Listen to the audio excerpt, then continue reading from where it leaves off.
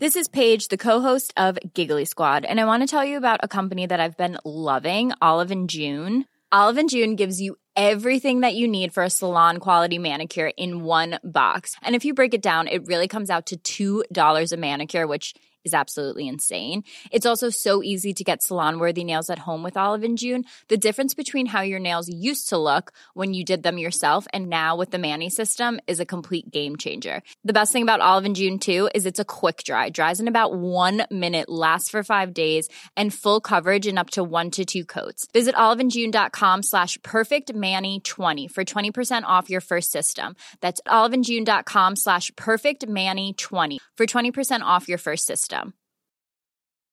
This Mother's Day, celebrate the extraordinary women in your life with a heartfelt gift from Blue Nile. Whether it's for your mom, a mother figure, or yourself as a mom, find that perfect piece to express your love and appreciation. Explore Blue Nile's exquisite pearls and mesmerizing gemstones that she's sure to love. Enjoy fast shipping options like guaranteed free shipping and returns. Make this Mother's Day unforgettable with a piece from Blue Nile. Right now, get up to 50% off at BlueNile.com. That's BlueNile.com.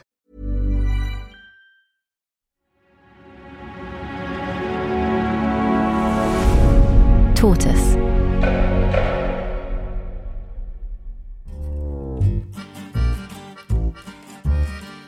Hello, welcome to Trendy from Tortoise. I'm Rachel Wolfe. And I'm John Curtis. This week, we're turning our attention to the presidential election race in the United States. As many of you will know, on November the 5th, Americans will choose a new president. And it looks highly likely that this year's race will be a repeat of 2020. Joe Biden versus Donald Trump. So how will we get there? How will we select our presidential nominees? And what at the moment looks likely to happen and why? I'm absolutely delighted to say we're joined once again by Professor Christopher Carman, who's a US politics expert and academic from the University of Glasgow. Chris, thank you so much for joining us again. Thanks for having me back. Since most of our listeners are likely to be immersed in British rather than American politics, can you just do a very quick explainer of how what we would call here a leadership election works in the States? How do we get to choosing whether it's Trump and Biden? And then talk a bit about what looks like it's happening right now. Yes, it's a long and complicated process. But I think there's one sort of important fact to get your heads around before even really diving into the particulars of the nominating contests, which is to remember that, in a sense, primaries represent an historic tension in the US over the role of political parties in the wider popular political system. So if we go back to the founding period in 1787 when they're writing the Constitution, the founders didn't write parties into the Constitution. In fact, they didn't even think that they should, at least notionally, exist. President Washington, when he stepped down from serving as president, explicitly warned against the idea that parties should be formed, saying that they would be a negative in the political system. So parties have never really been embraced in the American political system. And if we now flash forward to the modern period, people don't really join political parties in the way they do in, say, European countries. So when you go to register to vote in the United States, you're asked whether you support the Democrats, the Republicans, or some other party. But that, Chris, is also a crucial difference, right? That the state actually registers your political preference, which would be unthinkable on this side of the water. Correct. And that's as much as you get to really, most people get to, quote unquote, joining a party, is just to say with the state, yeah, I support this party more than that party. So each state holds a nominating contest, some form of election, which then the people competing are trying to amass delegates. Those delegates are individual people who are sent to the national conventions in the summer to support the nomination of one of the candidates. Now, I know I probably shouldn't ask this question because I suspect the answer is more complicated than I would like, but who can vote in these primaries or who can attend these caucuses? You anticipated where I was going, John. So the simple version is to say that each state, and these primaries begin early in the year in which an election is held, each state will hold a nominating event And they largely get to determine their own rules. The national parties try to impose some sort of calendar. This year that didn't go terribly well, but they try to impose some sort of calendar as to when the states schedule. So they're not all falling on the same day. They happen throughout the early part of the year and then through the spring. The states decide who can vote in their nominating contests. So some states make it such that you must register your preference with a political party to vote in that political party's nominating event, which seems kind of self-evident and obvious that you should, quote unquote, join a party in order to vote in that party's nominating event. But many other states allow what are called open primaries. And in these primaries, independents or even people who are registered supporting the other party in some states can vote in the party's nominating event. So in some states, you could be an independent or a Democrat and vote in a Republican primary, for instance. But I guess one big difference is that in Britain, a very small percentage of the population are involved in choosing the leader of a political party. Whereas in America, it is actually much more a mandate or a selection from quite a large proportion of people. Or is it? Turnout is low in the primaries. I mean, we can it varies on the state. It varies on whether or not both contests are happening at the same. A lot of factors. So as we talk about in the U.S., quite often we end up saying it depends on the state we're talking about. But you can get turnout 20%, 30%, depending on the states. Some states a little bit higher, but it's not huge. And it is the partisans who are mostly turning out in these contests. Now, I think, Rich, the idea why do we even have these primaries sort of slightly motivates your question as well. And that takes us back to this progressive era, the early 1900s in the US. And it was the idea that previously the nominees were decided by, the bunch of white guys sitting around in a smoke-filled room, like quite literally sitting around in a smoke-filled room at the party conventions and deciding who would be the party nominees. Starting with the progressive era, the idea was to move it from that situation where it was just the elites of the party to the populace more broadly. And so there's various ideas about how wide you want to spread it, and that's the open versus closed primaries, who can participate and who can't. But it is very much the idea that it is for the wider population to be involved in determining who the party nominees are, and it can be people who aren't even necessarily members of those parties.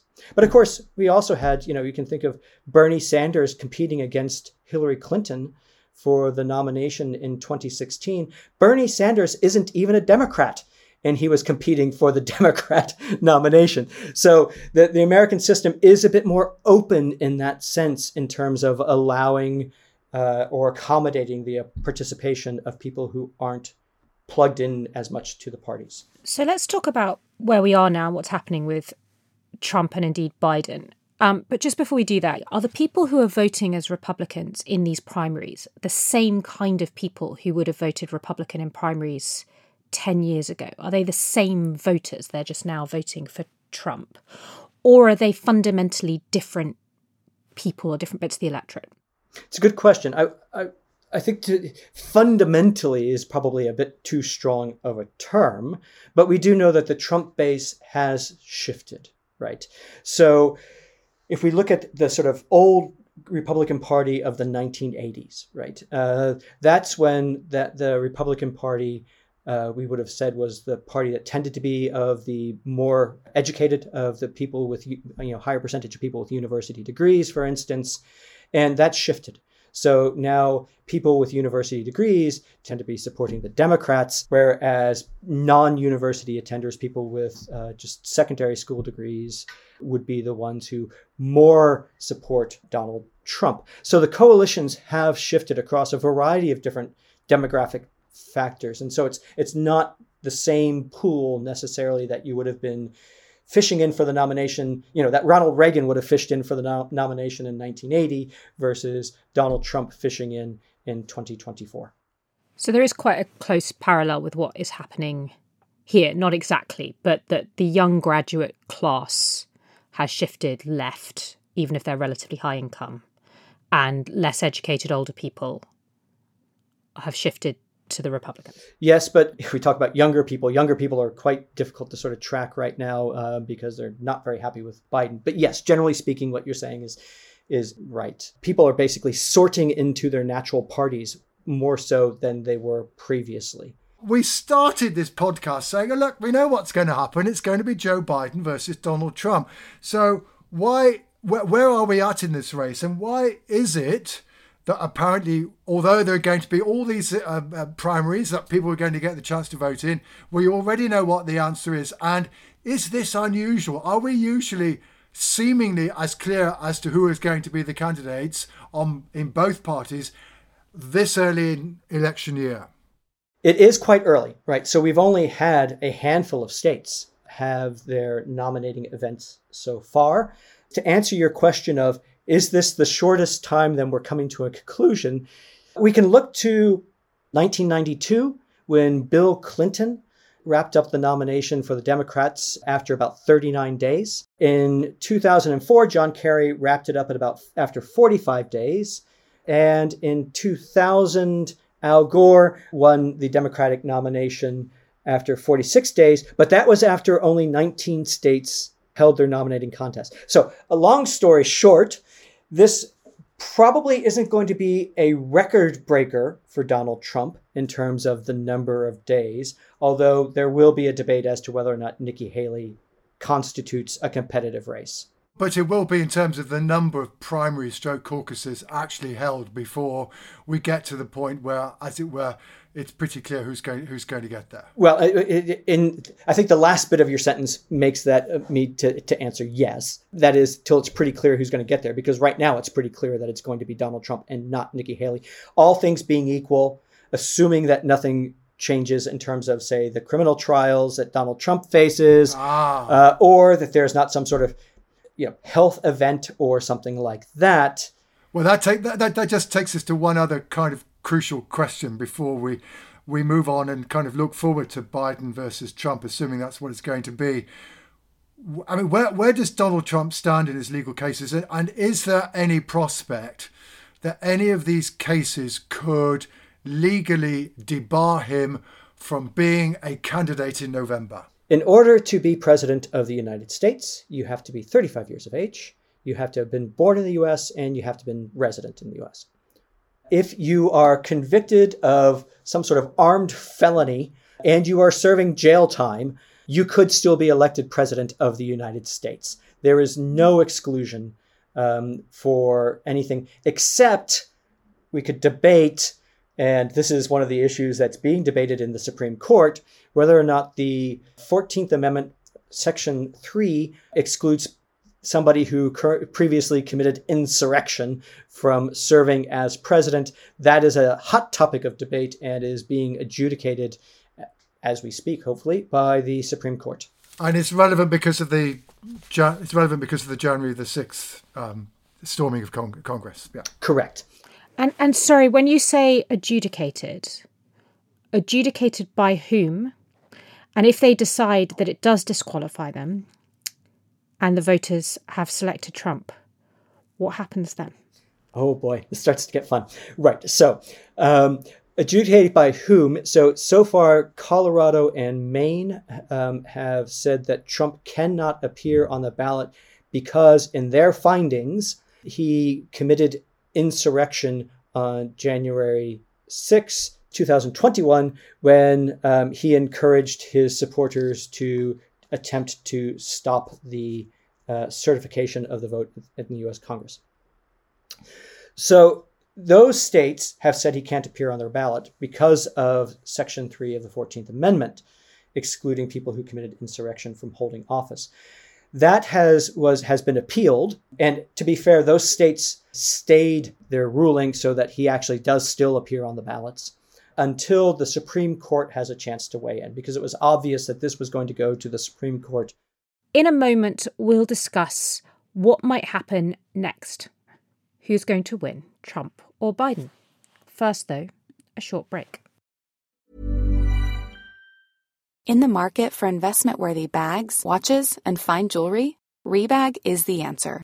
Rebag is a luxury resale platform where each piece is carefully inspected by experts to ensure quality and authenticity. Use Rebag to buy and sell finds from the world's top brands, including Louis Vuitton, Chanel, and Cartier. Head to Rebag.com and get up to 15% off your first purchase as a member with code REBAGNEW. Shop today at Rebag.com. That's REBAG.com. And use promo code REBAGNEW for up to 15% off your first purchase as a member.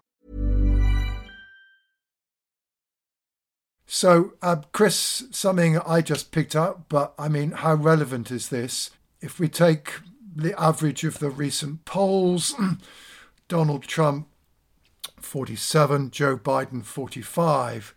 So, given the process that decides who is president, does that necessarily mean that if the presidential election were tomorrow, that Donald Trump would win?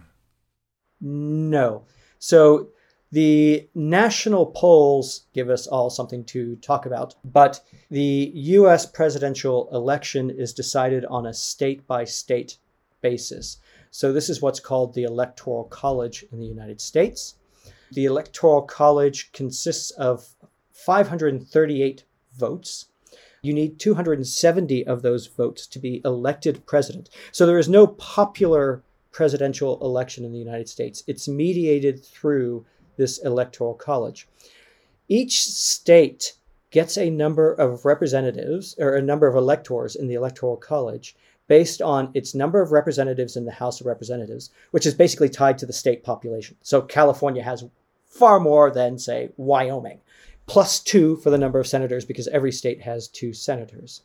So what the presidential candidates are trying to do is win on a state-by-state contest. And just to make it more fun and interesting, 48 of the states award their electoral college votes on a plurality basis. You need to get the most of the votes to win. And 2 states, Nebraska and Maine, have a more complicated system for awarding those votes. So the crucial point then presumably is that although you have most votes across the United States as a whole, given the way in which the electoral college votes are meted out, the person who has most votes doesn't necessarily win the electoral college to become president, which, if I remember rightly, is what happened in 2016 when Donald Trump first became president, or indeed back in 2000 when George Bush beat Al Gore. Correct. Absolutely. And so that means that what we start doing is we start looking at the state level polls and we start trying to figure out who's going to win on a state by state basis.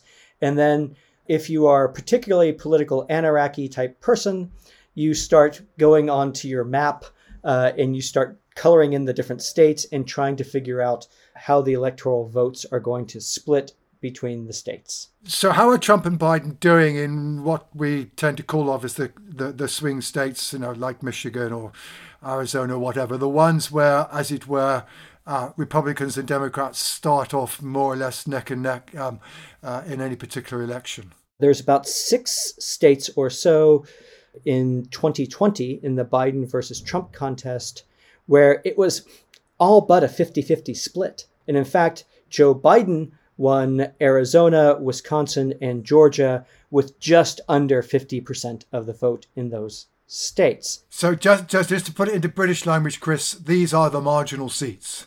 That's exactly right. Most of them right now in the state level polls seem to be sort of breaking towards Trump. Now, we can start to wonder what happens if we insert potential third-party candidates in there. That is, candidates who are not Democrats or Republicans, who have no chance of winning the presidential election. But if they took 3, 4, 5% from one candidate more than they do the other, could possibly sway the outcome of particular states. But most of these swing states, except for Pennsylvania right now, look like they're breaking towards Trump, but most of them are so close, it's very difficult to say, and most really probably are within a margin of error. 2 crucial questions that flow from what you've just said, Chris. One is, how reliable are the polls this far out?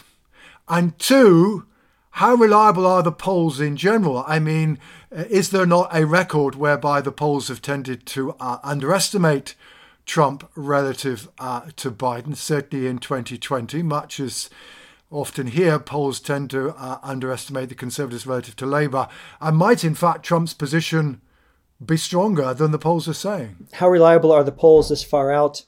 As any election watcher will know for almost any country that you're looking at, further out the polls are, the less reliable they are in telling us exactly what the outcome is going to be. I think this year it'll be a challenge to predict the outcome because of the way the coalitions are sort of breaking down a little bit in the splits that we see within the parties. So the broad response to your answer, John, is that at this stage, the polls are, perhaps we might think of them as indicative, but not necessarily reliable. They give us a sense for where the direction of travel, but there's still a big margin of error around them in terms of predicting the final outcome. Okay. So as I sometimes put it, polls should be taken but not inhaled at this stage. Exactly. That's a good one. So the how reliable are they in general? There have been some blips in the last several cycles. We know that there has been a problem in measuring Trump support in 2016. However, I think you could question as to whether or not that same problem would hold in this cycle. People are quite willing to be rather loud, vocal supporters of Trump, perhaps maybe a bit more than they were in 2016. And indeed, Nate Cohn of the New York Times has recently put out an article wondering aloud, speculating whether or not actually we might have more shy Biden voters this time around than you do Trump voters. So it's a bit of a difficult one to sort out at this stage, to tell you the truth. I think from Britain and from the press in Britain on Trump, first of all, there's a sort of bafflement that anyone would vote for this guy. And then the second is that the issues that filter through are issues that matter to Europe. So it's his views on Ukraine, to an extent Israel, and some of his just kind of broader cultural rhetoric. But is that what is driving votes domestically? Why are people opting for Trump out of the possible Republican nominees? And why are they looking like they might opt for Trump over Biden? So I think with the, if we're looking at people's evaluations of the issues, we have more so than we ever have had before, polarization in how people view the world based on their political sense of who they are, right? So the views of the economy is quite telling on this one. We know that from the day that Biden was inaugurated, Republican evaluations of the economy went through the floor. When Trump was president, Republicans thought the economy was doing very well. When Biden was inaugurated as president, suddenly we saw a huge switch. We see that switch as well with Democrats, to be fair, not to the extent that we see it with Trump supporters particularly. So I think in discussing the issue about issues, one big thing to realize is that because of polarization, people are amazingly tribal in their views of the issues. Yeah, and it's just worth saying this was not true of the United States in the 1960s or the 1970s. We often talk about the United States as a political entity where politicians from different parties would work together, etc., that there weren't very sharp dividing lines. But now, particularly when you get to issues like abortion, gun laws, etc., we've got this incredibly remarkable polarization which has occurred. Yeah. Absolutely. My co-author David Barker and I have a project where we're looking at public preferences for political compromise in the United States, the extent to which you think that politicians you support should be compromising with the other side. And what we have seen over the quite a few years that we've been collecting survey data on that is that Republicans really do not like the idea of compromising with the other side. Now, Recently, we've started to see this cropping up with Democrats as well, particularly on the progressive wing of Democrats, less willing to compromise on the far side. But it largely so far has been driven by Republicans just not liking the idea of working with the other side. So you're right, John, that traditionally in the US, working across the aisle was seen as something that members of Congress did. And now, particularly if you look at the dynamics of what's happening in the US House of Representatives, that is just something that does not happen to the extent that it did before. What is the issue? Is there one that is driving people apart in America? It comes down to some sort of sense of emotive response to politics, of a feeling of the world is changing around us and we are feeling very uncertain about the world. We feel very nervous about the world, and we want some degree of certainty. So in both the US and the UK, for instance, we've seen an uptick in the percentage of people willing to say that we need a strong leader. We need somebody who's going to sort this out. We are willing to support somebody who is willing to break the rules in order to make sure that we are all safe and secure, that the economy continues to run well, that we're not being forced to change our culture. So there's a variety of things there. But there is that sense with how Trump resonates with his base in many ways is as much an emotive sort of element to it as there is a particular sort of cleavage issues. Yeah, isn't it the power of social issues like abortion, gun laws, immigration, and also in the United States? And this is different. The United States is a much more religious country than the UK. Rachel and I previously have talked about the decline of religion. But the United States has, to some degree, has been the exception to that rule. And the way in which Trump in particular has managed to mobilize Christian evangelicals, whereas the Democrats are much more reliant on those who don't have much in the way of religious identity. And in a way that goes to sort of what I was saying. So there is this culture war issues, as we refer to them. Yes, Trump has managed to secure the evangelical base. The evangelicals really support Donald Trump far more than they did, even if you go back to, say, Ronald Reagan, right? Which was the first president who really sort of captured the evangelical vote. So Trump, commands the evangelical vote in the U.S. But as you say, it is declining in sort of church attendance and church adherence, but not church identity, right? And that's the difference there. But this does then raise a fascinating question, because Bill Clinton said, it's the economy, stupid. So are we saying that this election is not about the economy and like other recent contests, it's primarily determined by people's views on social issues? Or is the economy got a role to play here? Because certainly, Biden's ratings on the economy are not that good. He tends to be in pretty negative territory. People in the United States are much more likely to say that the economy is getting worse than getting better. But is this not a source of Joe Biden's problems at all? Well, it is, except for the fact that, and I think the last time I was on the podcast, we talked about the disconnection between public opinion views of the economy and actual sort of objective measures of economic performance. And the public opinion is lagging further behind the objective measure than what we would sort of, quote unquote, normally expect. That said, there is some indication that the public is coming around on economic measures. Certainly, the Biden administration is hoping that people realize that the economy is actually doing pretty well in the United States by the time that the election comes around. And as you say, Biden is upside down in his approval ratings. He's about minus 17 on the economy. But that's not the worst issue. The worst issue for him seems to be immigration, in which he's minus back to the social dimension. Minus 33, right? So that takes us back to the social dimension, fear of change, and those sorts of elements. Chris, we've talked about some of the crucial issues, and we talked earlier about some of the demographic differences. But I guess we should also just talk a little bit about the individuals.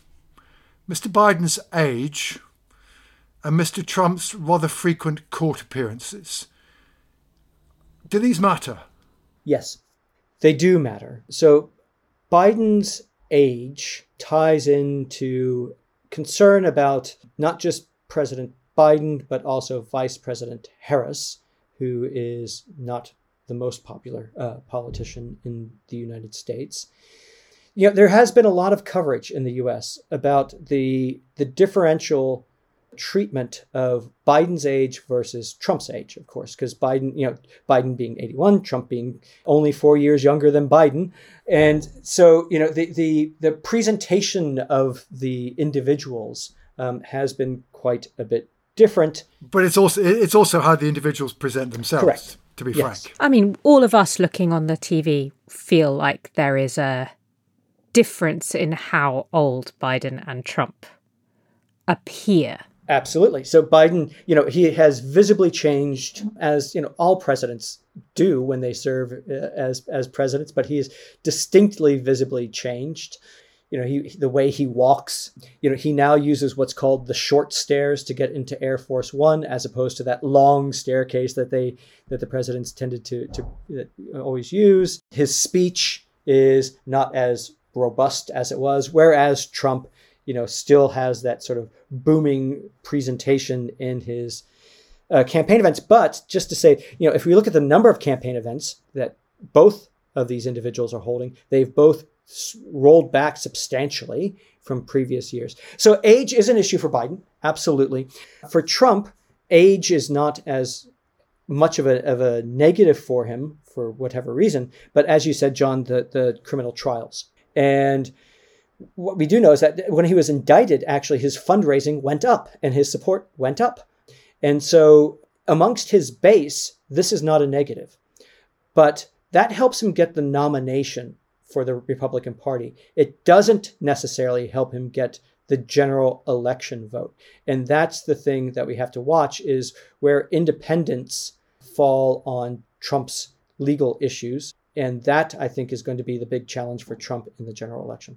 This has been fascinating, and we'd love to have you on again, Chris, in the future, not least to understand exactly what might change in the world depending on who becomes president next time, because we all have a stake in this, even if we don't get to vote. But for now, thank you so much for explaining what is going on and what might happen next. Before we go, a quick word about Tortoise's new investigative series, Who Trolled Amber? Millions of people watched the trial of Johnny Depp versus his ex-wife Amber Heard in the United States in 2022. Amber Heard lost and Johnny Depp was vindicated. But what if Heard was actually the victim of an organised trolling campaign? What if the online hate against her was manufactured? In a year when billions of people are heading to the polls, Who Trolled Amber shines a light on the shady industry of social media manipulation. It reveals how bots and trolls can sway opinions from celebrity trials to general elections. What comes to mind when you think of Amber Heard? A liar? A survivor? A narcissist? The trial of Depp v. Heard was a global phenomenon, but I want to know, was it a fair fight? I'm Alexi Mostrous, the host of Sweet Bobby and Hoaxed. In my new podcast, I'm investigating whether Amber Heard was the victim of an organised trolling campaign. Just search for Who Trolled Amber wherever you get your podcasts. The first 2 episodes are out now, and new episodes will be released weekly. To listen to the entire series now, become a Tortoise member or subscribe to Tortoise Plus on Apple Podcasts. That's it from Trendy for this week. I'm Rachel Wolfe. And I'm John Curtis. We'll be back again next week. Tortoise.